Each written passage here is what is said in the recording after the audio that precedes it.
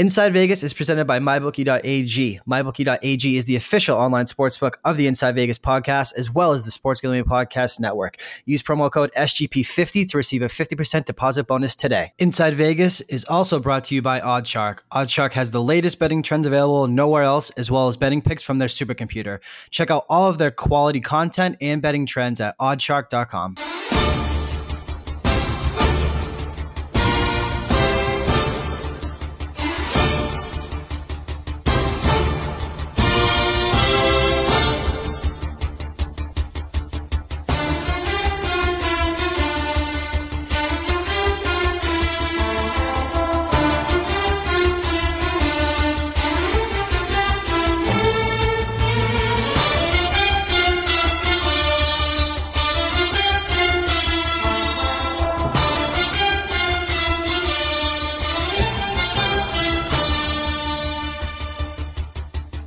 What up? What up? CP here with another episode of Inside Vegas, number 15. I hope you guys all had a great Kentucky Derby, taking some information from all the SGP content that's out there. Justified coming in for the 6th time in a row as a favorite.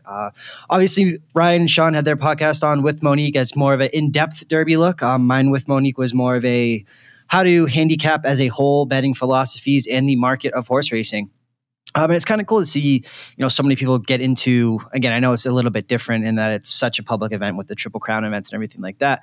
But it's cool to see everyone get into kind of a niche market that we tried to help and outline and put some quality stuff out there, and including the Inside Vegas podcast. So I hope maybe you guys learned a couple things about how to, make some money within that market.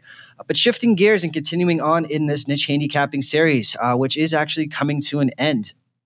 Next week will probably be a recap show to talk about everything, kind of lessons learned and kind of how you can apply that into everyday betting and whatever market it is, and just kind of going through everything. And I don't think there's a ton more out there as far as the niche markets go. Soccer is one that we explored, but there's so many things to do with soccer. We could have a handicapper on, talk about every 40 different soccer leagues. So that one's kind of a bigger issue to tackle. But I think the series went really well. And again, not to dig too far into what the recap episode will be, but I hope you guys enjoyed it. For this week's episode, we have Jeff Nadu on from Sportsbook Review to talk about small-time college basketball and college basketball markets. And if you're thinking that's not a niche market, well, what makes it different is the teams that we're talking about. And a notorious wise guy, professional bettor, kind of way to attack college basketball is these small-time market schools. I'm talking Division 1A, Division 1AA, the FCS, Division 2 even, and breaking that down even further. I mean, Youngstown State, for example, UNH, New Hampshire, Weber, Bradley, Stony Brook, Richmond, Townsend, all these small-time schools. And the reason for that is a couple of different reasons. One, there's over 300 teams in Division I basketball, right? College basketball. So the bookmaker has to, in theory, hang a line for every single one of them. And why professionals find this market so appealing and kind of gain an edge into it is, to be frank, bookmakers, there's not enough time in the day. There's only 24 hours in a day. And even if that's outsourced to a computer, to kind of put into context everything of how long this would take for them to come up with a good number on, like I said, the Richmonds, Delaware, UNH, Elons of the world, when they have to sit there and worry about, hundreds of thousands of dollars and millions of dollars coming in on these blue blood programs, example of when Duke would play North Carolina, for example. Well, if that game's on the board and there's 10 other top 25 matchups, not to mention everything else, all your ACC, SEC, all those type of programs, are they really putting a ton of time into a game that is, Howard versus Hampton, for example? And so professionals have done very, very well in this market for a very long time. And so I thought it was a great kind of way to explore, put a different twist on a very active and public market within college basketball. So again, I hope you guys enjoy it. As always, please rate, subscribe, and review on iTunes. And without further ado, this is Jeff Nadu of Sportsbook Review talking small-time college basketball programs. And now joining me on the Inside Vegas podcast, the one and only big man on campus, Jeff Nadu of Sportsbook Review. One of the most controversial people I know out there. I'd say polarizing is the word, but nonetheless, one of my absolute favorites out there, bro. And how are you today on this Sunday morning? This will be out on Monday. So how was your weekend, man? quite possibly the best intro I've ever had. Christian, I'm doing well. How are you, man? Good, brother. Good. It's a nice day in the desert, and you're out in Philly these days, right? Yeah, Philly. Yeah, it's kind of in the 60s. It's wet. It's rainy. So yeah, we're trying to like get between spring and summer here. It's kind of been 80 one day, 60 another. So yeah, we're just moving on to summer, man. Trying to get there. I hear you, bro. It's 100 here all week, so things happen. Oof. So yeah, it's here quick, man. So summer's here before you know it. But the reason that above all everything else that you're on here, besides the weather, is the niche handicapping series that we've been doing on here. Now, we've covered everything from UFC handicapping to tennis, all the way to WWE. And one thing that we kind of got talking about between ourselves is the small-time college basketball programs, whether that was Division 1A, Division 2, D1 that were just lower level schools that maybe the common college basketball fan that only kind of bets conference tournaments, the weather, all that stuff doesn't really know about. And this has been something of a notorious kind of a wise guy, a sharp thing to bet for so long, in that, the thought process was always that they don't have time to set the odds on, 200 games, but we can, they have to set a line for everything, but we don't have to bet everything. We can kind of pick and choose our spots. And that's something that's been around for, a thought process that's been around forever, is what it seems like within Las Vegas and Las Vegas bookmaking. So how did you kind of get your start into betting, kind of specializing in this? And again, I know you kind of bet everything and not everything, but, this is kind of where your niche lies on top of the big sports. But what was kind of your introduction and kind of your story into how you kind of found this market profitable? Well, I think for me, Christian, I've always enjoyed basketball, particularly, I was growing up the NBA, Allen Iverson, people like that. But then, I really started to get into college basketball just because I loved it. I loved the passion and everything that was there with it. And I really just fell in love with it. I kind of said to myself, you know what, I'm going to try to find, for me, like you've discussed niches, I'm going to find my niche. And I loved college basketball. I always wanted to kind of know everything. And I'm a sponge. I grab any information I can. And I really just from Christian, November to April, my life is college basketball. I don't do anything else. I literally will start, right now on next year. I'm literally – and it's so cool because I can find out so much information, and I feel like I have a good work ethic. I could just work harder than other people. And for me, it was just a love of basketball, really. And I always just kind of – I love the fact that there's so many teams. I can kind of focus on things that maybe others aren't. I think that's obviously important when you're betting a sport to have an edge. You have to – where better to go than a sport with 351 teams? And, they're beginning of the season, they don't know anything more than I do. So I feel like if I put the work, put the time in, I'm going to have a pretty good advantage early on. And, that's just kind of where I've been with it. It's just been a love of basketball for me. And you're really kind of knowing the game and getting into schematics and things like that. There's so many ways you can kind of have an edge in basketball that you might not have in other sports. Exactly, man. And for somebody that doesn't, like for myself, there's only enough hours in the day, right? And when you put that much time in, you kind of have to give up something, right? And so as far as, being a handicapper and stuff like that, and I don't have the time. Hockey and basketball, both college and NBA, were kind of, until the playoffs, were the ones that I had to choose to kind of give up. But I couldn't do it. And it's not that I don't enjoy the product, and you can say what you want about the NBA or college, those two, which one's better, and I know you have an opinion on that and everything, but what I want to kind of, why did you, how did you discover that about these lower level teams that kind of increased your edge and everything like that? Well, I think, it was just kind of, I think in any sport, and particularly in the college ranks, most people don't care. It's just people don't care. So for me, I thought, you know what? And I do this in really every sport, Christian, whether it's soccer or basketball or whatever. I don't necessarily want to focus on the big boys because that's where everyone's focused. Everyone cares about Kansas and Duke and Villanova. For me, it's more of I want to try to get to a place where I don't think someone in Las Vegas knows anything about South Dakota. I think a lot of the time they're guessing.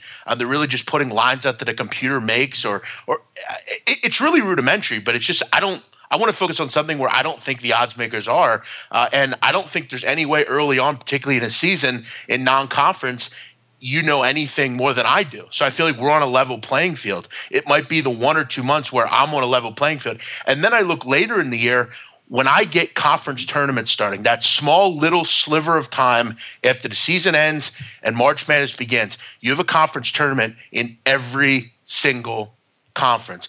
Atlantic Sun, this really small conferences. we're back to the same old playing field. Books and I are on the same playing field. They don't know any more than I do. I've watched these teams. I literally make it a point, Christian, to go through every single team, 1 to 351, know something about that team, know what offense they run, know what defense they run, know their personnel. For me, it's kind of an adventure of going through every team and, kind of being a step above or on a level playing field. Because let's be honest, we're not always on a level playing field with the books as far as knowing what they're thinking. I just think with it's very rudimentary, but I just think, they're not focusing on it. It's that simple. And again, they have to prioritize things, right? And I know that books outsource their lines now. That's no secret. There's not really a book in town that hangs their own lines inside Las Vegas past the South Point anymore. The South Point's the last one that doesn't outsource their lines. Chris Andrews and Jimmy Vaccaro are the only ones that make their own lines in Las Vegas now. And with offshore and kind of that boom that's happened, Vegas, for lack of a better term, is going offshore. And if somebody, even within Las Vegas has, their computer or their outsourced odds maker spits out a -8, but everywhere else in town is a -6, at most, maybe they'll be -7, -6.5, just because they don't want that disparity.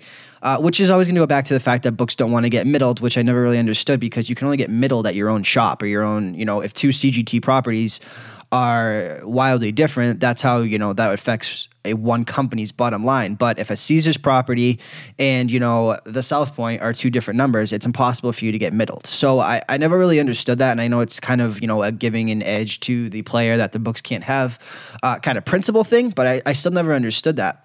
And that's what I want to talk about, because with these small market schools that you touched on that they have to hang lines for, one, where do you think that they are getting their lines for? And I just want to speak about, kind of the market, because most of these teams, these South Dakotas, Mississippi Valleys, all these places, they're added games, for lack of a better term, right? So there's usually a little bit lower of a limit size and everything like that. But where do you even think that they're getting their lines from if they are not sitting down and watching these small time schools in Idaho and South Dakota and all that type of stuff? Is it just computer outsourced or what? I think that's exactly what it is. I think they're just going off what, whoever's the baseline of creating the line. Are you talking about them or the actual, in Vegas and stuff like that?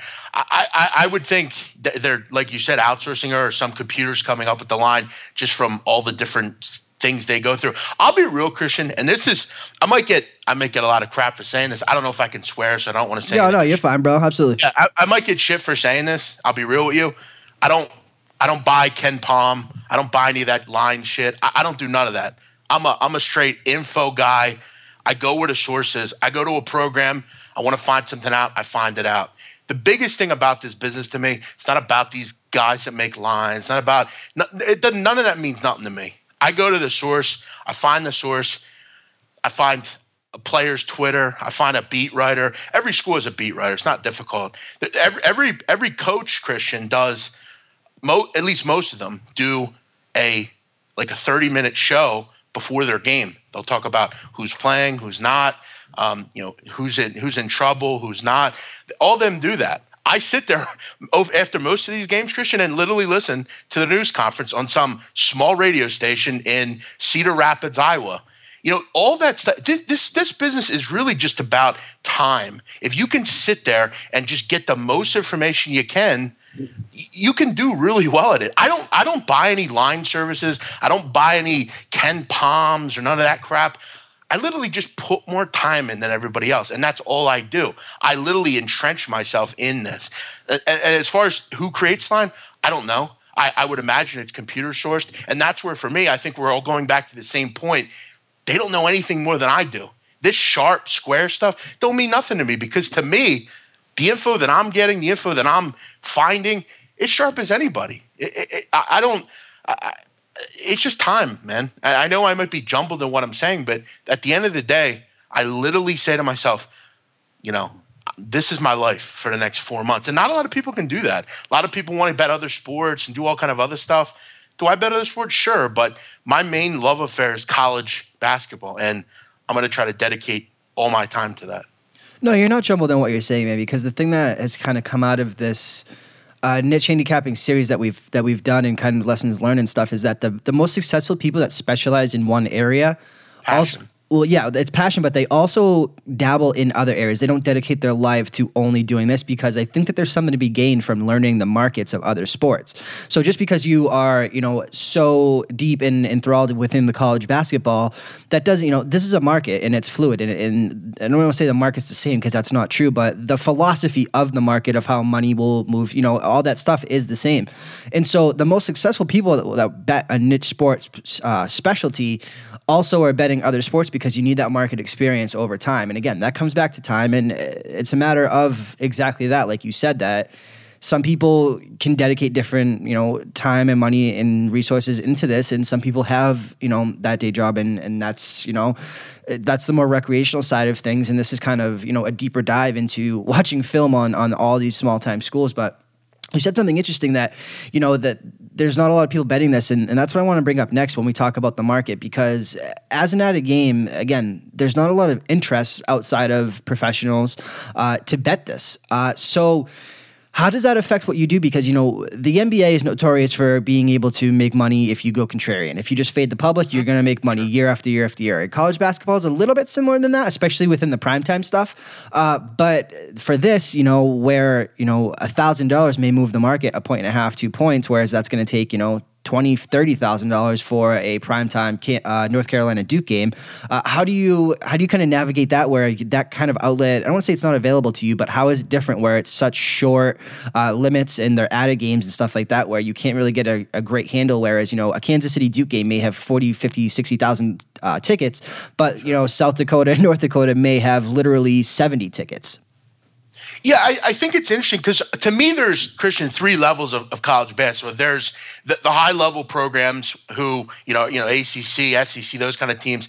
Then there's the middle tier, your Summit League, your South Dakotas, your IPFW, that kind of group, that mid-major group, kind of the Creightons before they were Creighton, those kind of teams. And then you have your real added games, your end of the year or beginning of the year stuff where, let's say you mentioned Mississippi Valley State. They're an interesting team, a team like that out of the SWAC, or maybe Coppin State out of the MEAC.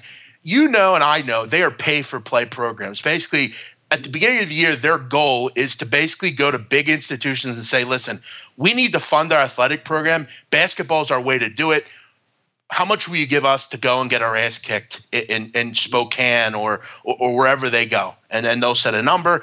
And those teams and those games are always going to be on the board. There are very few places that are going to offer them right at the beginning of the year. Your Oregons against Savannah States. A lot of books don't offer those, or they offer them for limited amounts of time. And those lines are going to move crazy. I saw lines last year that are moving 13, 14, 15 points. I think it's just getting out in front of them, betting them as soon as they come out. Obviously, that's important. Bet Online, one of the offshore books, they do a pretty decent job at getting lines out early. There are certain books that are doing that. And listen, if you're missing the openers, you're obviously not going to make any money. You have to bet them as soon as possible, as soon as they come out. And that's what, for me, Christian, that's where the info comes back. I don't need to sit there and cap a game when Oregon comes out against Savannah because I almost know the teams already, so I don't need to sit there and cap. I can hit them right away. I already know. And that's where information comes in. That's where preparing yourself for the season comes in. I'm already every day sitting here and going through every transfer, where they're going. Because that's the biggest thing about these gamblers, these kids that are betting college basketball. They're just not doing the little things as far as like, hey, this coach is gone, they have a new coach, or hey, their best player left and now he's at another team, just personnel stuff. But I think obviously betting those kind of games early and knowing the different levels, because you're going to see a lot of teams early in the season that in the middle you're not going to see, and then they're going to come back at the end of the year. So it's really just about understanding every team, the personnel, and where they are in the pecking order, because probably 40% of college basketball, you only see at the beginning and at the end. Your Southland Conference, your WAC, your Grand Canyon type of team. You're only going to see them at the beginning of the year and at the end, just because they only put out added games at the beginning and end of the year. So I think the big thing is hitting those games early, because they're going to move. It's a good team against a really low-level team. The dredges of the Division I against the top levels of Division I. It's really just about hitting those early, because if you're going to bet them, they're going to move. And is that kind of a rule of thumb? Again, I don't want to simplify this because I realize that there's a ton of more work on your end that goes into that. But is it mostly the favorites come out a little bit too short when they should be laying, 30, 40, and they're only laying 15? Or is there no value in underdogs sometimes? It's not necessarily that. It's more of like, I said, for instance, there was a game last year. This is really how kind of low I get as far as where I'm looking. Mercer out of the Atlantic, the Southern Conference down in the southern area of the United States, played a team called Christian Toccoa Falls. Toccoa Falls is a very low level. I believe they're NAIA, which is below Division III. They basically, for whatever reason, play a lot of these higher end teams in the SoCo. They just want to, I guess, get better as an institution, and they want to broaden their athletic program, so they take these games. They laid a number out at that game at 50. Okay. Yep. Now, for me, I had that at like 65. Like I would have laid 65 again, okay? It's so funny when you talk about these big numbers like that. Like people aren't used to seeing that besides, the Alabamas of the world with an NCAA football, But at the end of the day, it's really just coming down to how many points do I think this team will score? And hypothetically, I see them scoring 40 maybe. Mm-hmm. And I say to myself, how many do I think Mercer will score? I mean, it's just really about numbers at that point. So for me, I set the number at 65, and I would have been comfortable laying 65. Now, for most people, that's unbelievable. They would never lay a number like that. They put this number out at 50. I'm thinking 50. I mean, that's 15 points lower than what I had it at. I'm going to hit that right away. I think by closing, it was up towards like 55, 57. I mean, it's very quick. There's a small window, and as you know, any number, hitting it immediately is quick. But you have to be able to kind of know those teams. You don't have to. You can kind of process in your head and say, "I got to hit this now." So it's just little things. Really just finding those kind of spots. And there are not a lot of books that offer that. Go to Vegas and see if they offered that game last year. I guarantee they didn't. It's a lot of the time just finding books that will offer that kind of stuff, and certain books do a nice job of putting those lines out. Yeah, I mean, it's all about outlets at the end of the day, right? And again, this topic is, I'm so glad that we kind of started talking and bringing this up, because this is such a notoriously professional and quote unquote sharp-based way of betting things. And again, the philosophy has always been that they have to set a line for everything. But we don't have to bet everything, and we can pick and choose our spots, and kind of, that's our one advantage over bookmakers. Christian, quickly, as you're kind of on that subject, I think it's also important to kind of, and I'd love to talk sometimes with a bookmaker about this, like a Jimmy Vaccaro, and ask him on, I don't know if there's like a threshold where they just won't go above a certain number, and I guess there is, because there's a league, the Summit League. It's kind of the Minnesotas, the South Dakota area, the kind of the upper Midwest, where you're dealing with kind of those South Dakota, the IPFW type teams. And I found kind of a chink in their armor a year or two ago where they're constantly putting out totals where it caps it at like 155, and they seem to never go over that number.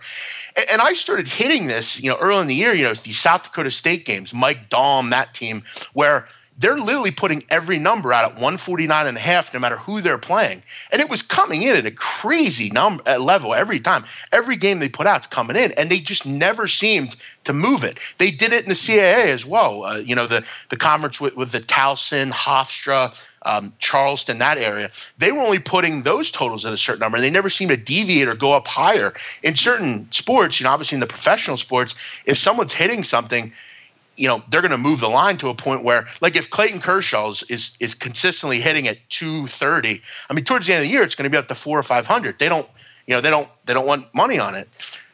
They're not doing that in college basketball. They're setting a certain number, and I don't think they ever deviate from that, which I find interesting. And I'd like to know why, because if something continues to being beat, that just goes to show you right there, they just don't seem to care much about it, because they're just throwing a number out and they're not really deviating away from that number ever. I think it goes back to limit size. I really do. And again, I don't know what the limits are on, kind of these outlets and these offshore books that you have. Not that these books are exclusive to you, but you need to, put in the work to find out where you can get these type of things. But I think it goes back to the fact that if they're only going to take, $200-$300 on this game, I think that they're kind of okay, taking a small position if they have, $1,500 in liability on these two small time conference schools, but yet they have, they just won $40,000 $100,000 on an NFL Sunday. And I'm fine with that. And Right. that's exactly where I want to be as a bettor. I don't want to be involved with the big time stuff. I just want to go in. I'm not, the way I bet is not going to affect the bottom line of the book. I'm going in, I'm doing my thing, I'm getting out. These people that want to be, they want to be public enemy number one. They want to be, I bet millions of dollars.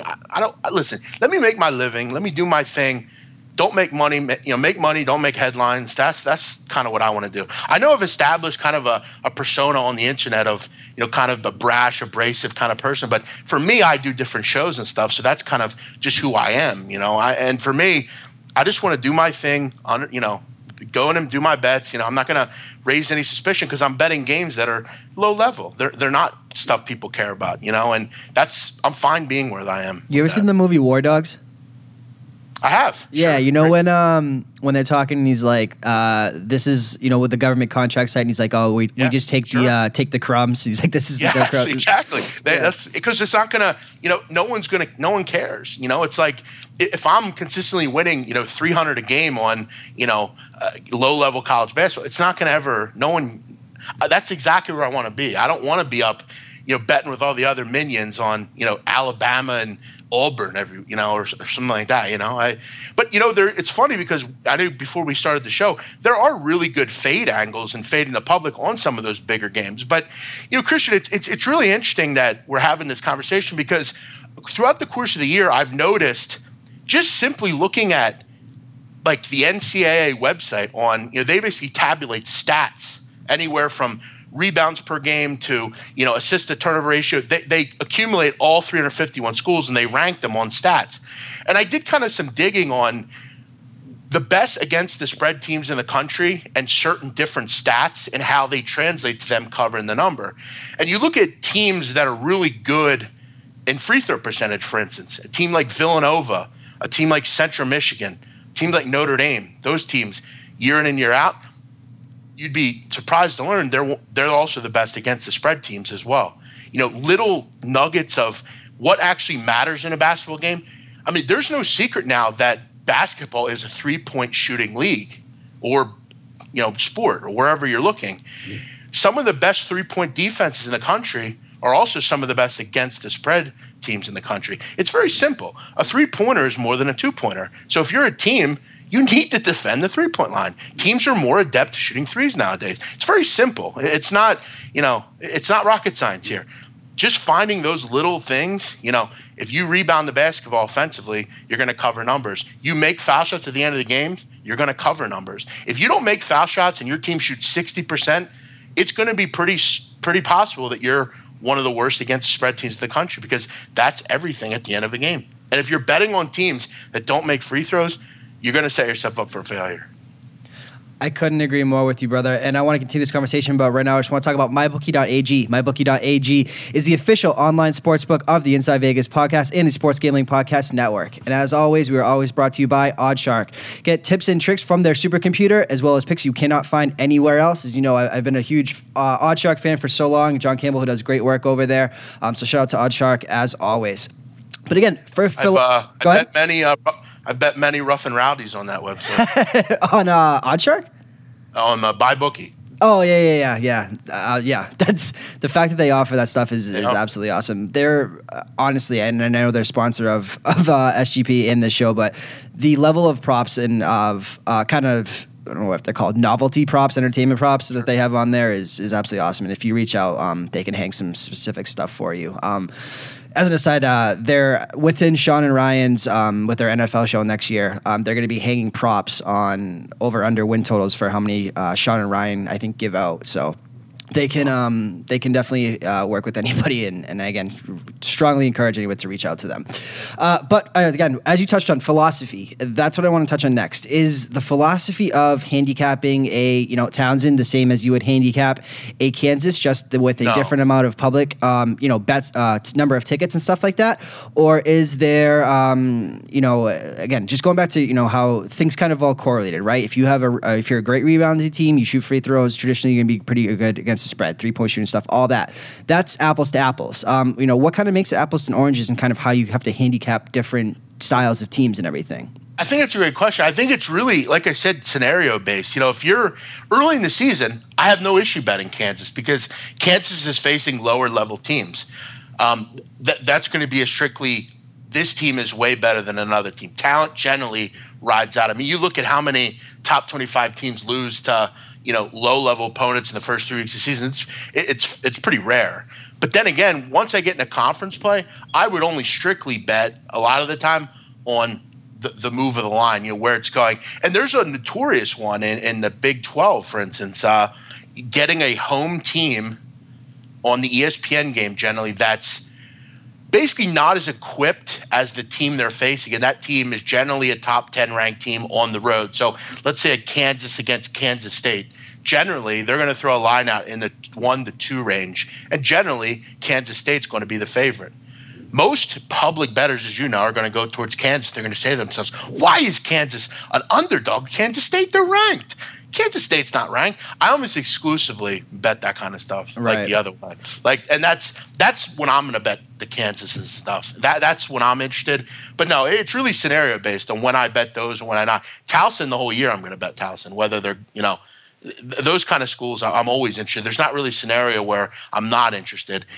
Kansas is more picking and choosing during the season. Beginning of the season, I'm interested at just how good they are. Middle of the season, it didn't really matter how good or bad they are. I'm just going to look at the overall situation game to game, and does that fit the criteria? Very simple. Right. And so that's what I wanted to bring up next is kind of the stock market macro approach to these small time schools.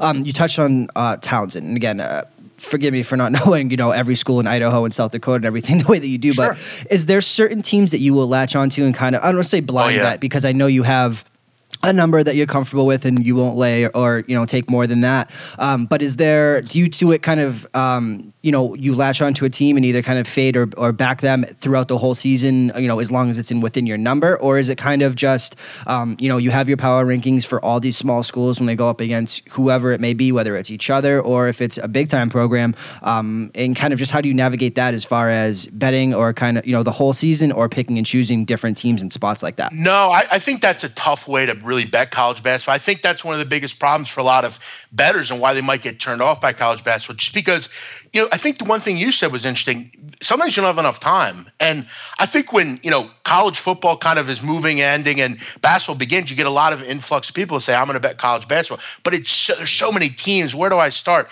Look, if you start on a Saturday at 9 a.m. and you look at the card and you're just trying to pick, you're not going to do well. It's very difficult. You have to almost establish, and this is what I recommend to anyone that listens to me, establish your go-to groups, your go-to teams where, if there's 30 games in the season, you're probably going to be on them 20 times. I mentioned South Dakota. They were a great bet throughout the season. South Dakota. I mentioned IPFW. There are teams that in certain years, I do it in every sport, though, really, Christian. If it's college football, I'm very big. That's how I bet, too. I'm very big into the macro betting and backing. I bet certain pitchers in the first 5 market every single time they pitch. And at the end of the year, when they I'd come out of the first 5 market, 25 and 10, that's when you take your profit at the end of the year. And people kind of pick and choose. And that's what I wanted to see, how kind of you attack the small-time college basketball stuff.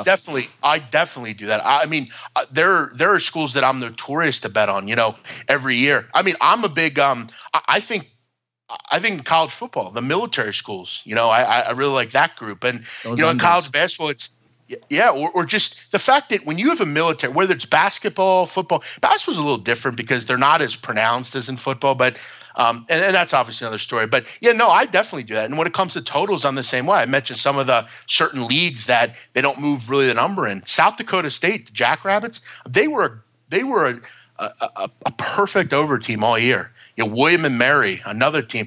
Pace is obviously very important to overs, and their paces are obviously high. But that's strictly the one way I do bet, latching on to teams, and that's throughout all the sports. I do it in baseball. I mean, the Marlins and Orioles are bad teams, so I only know they're going to win 60 games. So if I bet against them every time, I'm going to make money. I mean, it's just the truth of the matter. But basketball, that's huge when I'm on. I'm very big on that. I couldn't agree more. And that's kind of how I bet exclusively now is the long-term approach into stuff. You know, when it comes to UFC, there's certain fighters that I will always back and there's certain ones that I will always fade. And if you can't do it, you know, if you don't want to back a certain pitcher because the matchup is tough, you don't go to that first 5 under. But to me, it's all about creating a core group of, you know, people, fighters, guys, tennis players, you know, teams. That you know, it's a stock market. This is a market, make no mistake. So buying and selling is very real. And so to me, that's what the most successful people have done for a very long time. And, you know, people get so enamored with, you know, what they saw at recency bias, right? You know, fading recency bias is always, you know, something. But what's kind of your jumping off point if you decide to buy a team, you know, like South Dakota, and they, you know, they weren't who you thought you were, to quote Denny Green. What did you have a jumping off point of when you'll kind of sell a team or you know, when one team that you've decided to kind of fade within those lower limits have kind of changed themselves, or they got transfers that you didn't see coming or anything like that? I think for me, like, I think that's another myth kind of for gamblers where most gamblers, like if they lose a game or two at the same team, they'll, and I made the mistake when I was betting early in the career that I had where I was, you know, if a team lost 2 games in a row, I'm done with that team. They're on my no bet list. You know, certain teams are just snake bitten for you, and that's fine. But no, I think it's important to go back to the well with teams because I think long term, the work that I've done, I think will win out, and I feel confident in that.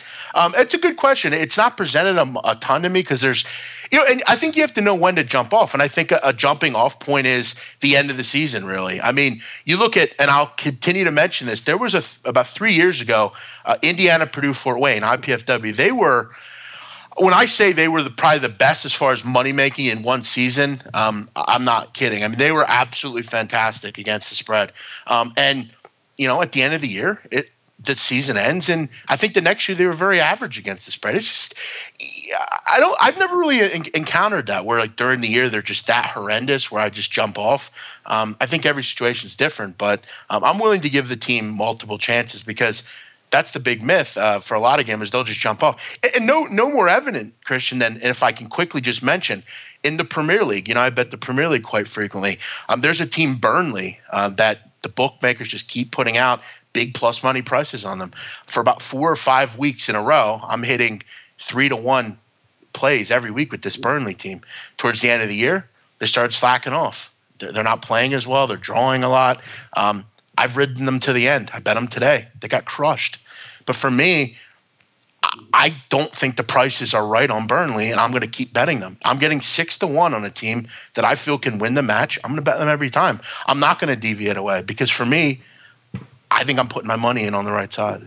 And that's the debate, isn't it? Is there value on a losing ticket? And, you know, I've gone back and forth in this, and yes, if you know what to do with it, but I can give you 1,000,000 to 1. And if I say you can't hedge on, you know, the New York Jets to win the Super Bowl, then is there really value on it? And again, I know that's kind of going off in a completely different direction, but it's funny you bring that up. It's yes and no. Yes, if you know what to do with it, because you can hedge from week 1 and you know, and so on to make money in that scenario. But yeah, value is a thing, and it's a very real thing within college basketball as well, being a spread sport. But what I want to talk about is, you know, like when a program like Arizona, who just gets, you know, somebody like Brandon Williams, that's a huge deal, right? It's a huge get. You know, these programs like Duke that continue to get these number 1 prospects.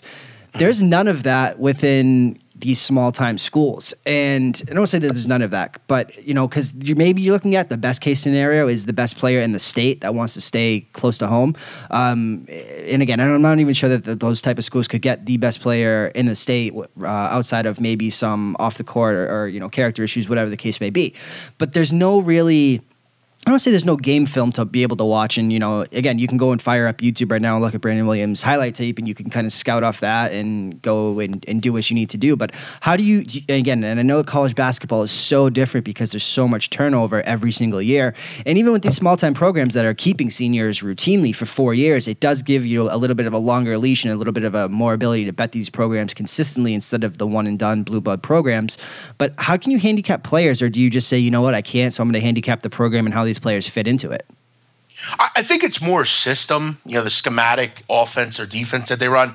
You know, most of the time I'm going to give the coach the leash that he has done the right job in picking the right players. And look, most of the players at this level are good enough to play at this level. It's really about the system that they're playing in and does it work or not against the opposing team. I think for me, I'm more inclined to like these smaller schools because they are keeping players for 4 years. They know the system.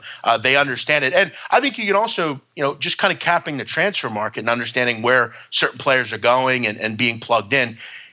Listen, that's one of the reasons I don't really like some of the bigger schools, because I do every year have to, they're totally different teams and the cohesion's always off. We saw it with Kentucky all season. The cohesion was just never there for them. And that's kind of always a problem. But I don't really, the personnel is not really that big a deal. I mean, there's always going to be personnel. It's just, do they fit right into that coach's system? And, how does that work for them, long term? I don't know if I answered the question, and you've asked some really good questions that, I've never thought about some of these, but for me, it's just about personnel. No, the question was just, is it system or is it players? Because in the NBA, it's players, and these big time college schools that get these blue blood transfers, it's players, and the system plays a part of it. But with these senior, with these small time schools, Sam Houston State, Stanford, Leahy, UC Davis, all these New Hampshire, all these people, all these places, they're usually having their stars, quote unquote stars, or their best players at least stay for 4 years. So does that make it more of a system play because you have more familiarity with players, because you can handicap them and you have more game film for 4 years rather than a one and done? Because the Kansas or the North Carolina or the Duke that's coming in this year, or even in the Arizona, isn't the same team that just played last year. Sure. However, the Wagner team may be the same. They may return 11 players, and that may be the exact same team and the exact same system, so you know what you're getting. So does that make life a little bit easier, knowing that you have at least a 3 to 4 year personnel, less of an overhaul type of thing? I think it does, but see, the problem you're getting now is, the transfers are so huge in college basketball for some of these big programs. I mean, Mark Few at Gonzaga has really made a living off of doing that over the last couple of years. I mean, you look at his teams; they're almost exclusively transfers from other schools. Mm-hmm. So what happens is some of these small market teams I'm having to do more work with because they're being plucked away from these groups. But no, I think it definitely cuts down on work. And I think coaching is obviously important. Like, my main goal is to know every coach in the country because I want to know what system he runs. And generally, they're going to have a bell cow, that team that's obviously the best player. And, the guys around him are really just secondary. That's why for me, when, I'm hearing certain people talk about college basketball, they're like, well, this guy's out. And it's like, well, dude, you do know they have 12 other people they can plug in, and they're pretty much the same player. Look, if I find a team where, I don't know, let's say South Dakota State, Mike Daum is injured, and that's going to affect that team considerably because they have a bell cow guy that's their best player that when he goes out, the whole team just kind of falters. I think for me, it's more about the coach and making sure he's still there. And I think that's kind of the starting point for me, going through every team and saying, oh, well, Derek Kellogg left UMass and now he's at LAU Brooklyn. He's going to take that fast up-tempo style and go over to that team. And the players just kind of fill in around it. There are certain cases, like I said, where that star player, if he goes out, the whole bottom falls out. But generally for me at the lower levels, it's more about the system and are those coaches still there?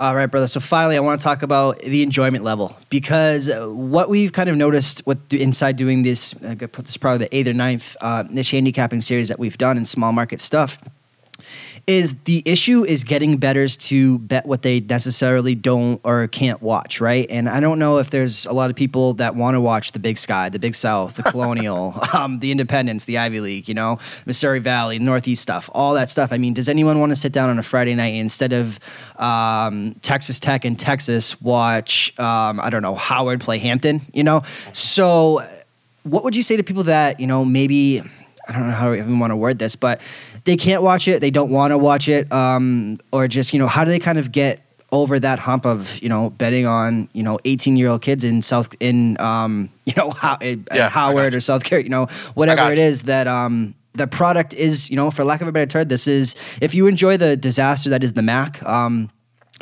of make that parallel, or in terms of MAC football, which is another degeneracy that I love. But how does the kind of the product not being as good as crisp kind of affect things, and for as far as enjoyability goes? I think though for me though, and what I would say to that question is, I think that's really, when you look at sports betting as a whole, if you're betting on sports because it's on TV, I think that's just a general quality that isn't something you want to do in any sport. I think you have to get past the whole, if I can't watch on TV. I'll be real with you.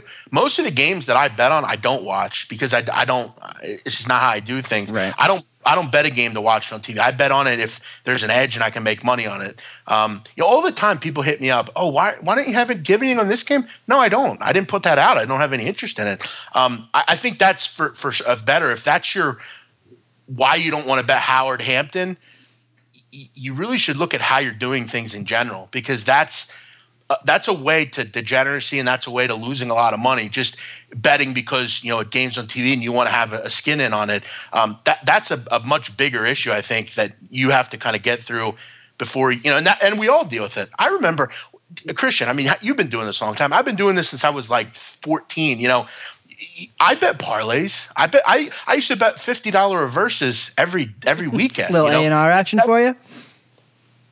No, yeah, I mean, all that stuff is there. I mean, you have to get past it and that's what it's about life in general. You're going to do stuff when you were a kid that you don't do as an adult. It's just about getting through those points and getting to the pinnacle. And I'm not saying I'm at the pinnacle. I'm very happy in what I do, and I can bet a game that's not on TV. But I generally do enjoy basketball as a whole. I think you have to really also kind of enjoy what you're doing. If you don't like hockey, you're just betting it because it's on TV. That's not a way to make money. And I think that's any bettor will tell you that, whether they're a sharp, any kind of bettor that wins on a regular basis, they'll all tell you that. You can't just bet stuff because it's on TV. But I have a general love for basketball. I'll be honest with you, man. I watch a ton of high school basketball locally in Philadelphia because I know those kids are going to the next level. I want to have a head up on those kids when they go to Duke or Kentucky or Wagner, wherever they go. Mm-hmm. I think that plays a lot of part too. I go watch mostly every year. I go watch Coppin State play Morgan State because for me, I think the atmosphere is awesome. It's in the middle of Baltimore. It's gritty. It's awesome. There's nothing better than that to me in the winter, going to watch basketball. And I just have a true passion for it. And I think that's kind of why I love it. And I never want to do anything else. And I think you have to have that. You look at all these people you've interviewed. I think one thing I've noticed throughout all the people, and I don't like wrestling. I don't get the love affair with it. But I think the guy you had on, he loved it. Brady Cannon. I was just going to say Brady Cannon was the one that came through the most for me. To have fun, man. That's it. Yeah, and I think you can find these stiffs that think they're sharp because they sit in their office and do this and that. At the end of the day, I mean, they probably hate their life and that kind of stuff. So for me, I don't really give a shit about that. I love it. For me, I think I'm good at it, and I want to share that with the rest of the people. Absolutely. And you did this the past year. You put out every basketball play for free, right, on Twitter? I did, yeah. For me, that was a cool way of kind of because I have touted before. I'm not saying I won't ever tout again, but for me, I wanted to share that with everybody. I have a show that I do, and I have different stuff that I do. And for me, I think it was a cool way of giving back to the people. And you know what's amazing, Christian? I still get shit on the internet. Of course you do. Every free handicapper does that. I will never understand why. Because if a tout sells you something, and if a tout sells you something as a paying client and it loses, you have a right to voice that. But as a free guy that's just giving out what they are personally playing, they're not telling you to play it. They're just saying, this is what I'm playing. I had a guy today reach out to me and said, your soccer plays aren't good. And I'm thinking to myself, well, listen, dude, I don't have to put this stuff. I'm just sharing this with you. If you want to bet it, that's your business. I'm just putting out what I'm personally on. But I think, that's another show. And I could go on for hours about who should or shouldn't sell plays. That's a long story. But yeah, no, I did it for free. It worked out for a lot of people and made a lot of money. And it really grew my personal profile. So for me, I want to be known as the guy that's good at college basketball, and people are going to come back and frequent what I'm doing and kind of prop me up. This is the internet age, man. You got to take advantage of that kind of stuff, It's all about exposure, man, and growing that brand. But anything else, man? I'm going to give you the opportunity to plug everything you have going on within the space in a minute. But just anything that you would say to kind of, if anything that you wish somebody would have told you when it comes to betting, the Ivy League, the Mid-Eastern, all these small-time schools is kind of a day one kind of foot in the door, type of way to get started, or, mistakes and things you've learned along the way. Again, I know you touched on the parlays and everything, but just anything to get people started and kind of anything else you want to touch within these small-time Division I, FCS, D1, AA type schools. I think the big thing would be don't just jump in head first. I kind of liken it to a diet, which I've failed at multiple times. If you go to a gym, Christian, and you haven't worked out in 6 months and you go there immediately and start running on a 7, I mean, you're going to be done within 3 minutes. I mean, you're going to crap out and you're going to be done. You might even have a medical problem. I think that's important with college basketball. If you're someone that bets NFL a ton and you jump into college basketball head first, you're going to lose. I mean, you can't do that. You have to understand and put the time in now. When you're instead of out going, like, I don't drink, Christian. I don't do any of the party stuff anymore. For me, I think you really have to dedicate your life to something to be good at it. And like I said, dedicate my life to it. Instead of going out for an hour or two at night, take that time and watch something. Listen to press conferences. I listen to these radio stations all around the country because I read Us magazine because I want to find little things, not necessarily with college basketball, but just in general about sports that I don't know. Think if you would have had the info that Matt Harvey was an emotional wreck because his girlfriend broke up with him the night before the game. Right. Think if you had that info, you'd have made a ton of money. Reading that stuff, putting your whole, mind into it. I would just say don't jump into it head first and just pick things off. Find a couple teams, start yourself out small, and work yourself up to betting more and more. Don't jump on the treadmill and run on a 7 right away. Walk a little bit and then run. Better advice may have never been said, my brother, but I want to give you an opportunity. Plug everything that you have going on, where people can find you. I know you have there's multiple shows you're on, your Twitter, absolutely everything that you have going on. Yeah. You can find me on Twitter. If you don't follow me, do it at Jeff Nadu. I might offend you. You might not like what I have to say, but I think at the end of the day, I wanted to develop Christian early on. I'm who I am. I don't sit behind a computer.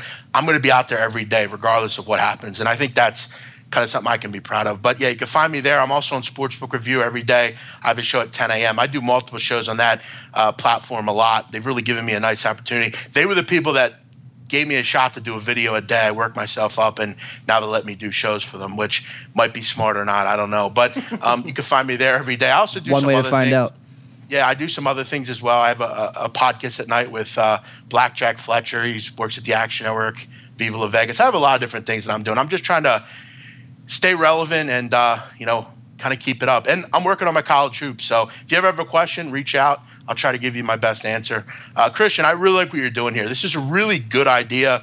I think it's really important as well. And, salute to you, man.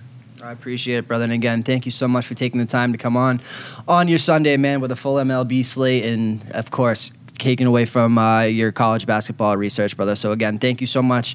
And again, find him on Twitter at Jeff Nadu. And that will do it for this week's Inside Vegas, which is starting to wrap up the niche handicapping series. Next week will probably be the last one. If it guess there may could be a wrap-up show with just kind of everything that's been learned over the past 9 episodes of different markets. And again, I'll touch into everything that we've learned on this one as well as all the others as far as takeaways, how you can make some extra money doing markets that maybe you don't watch. And that's the biggest thing right now. And again, just because you don't want to sit there and watch Illinois State and Youngstown State doesn't mean that there's not an edge. And Jeff's there to give you one. So again, check him out on Twitter.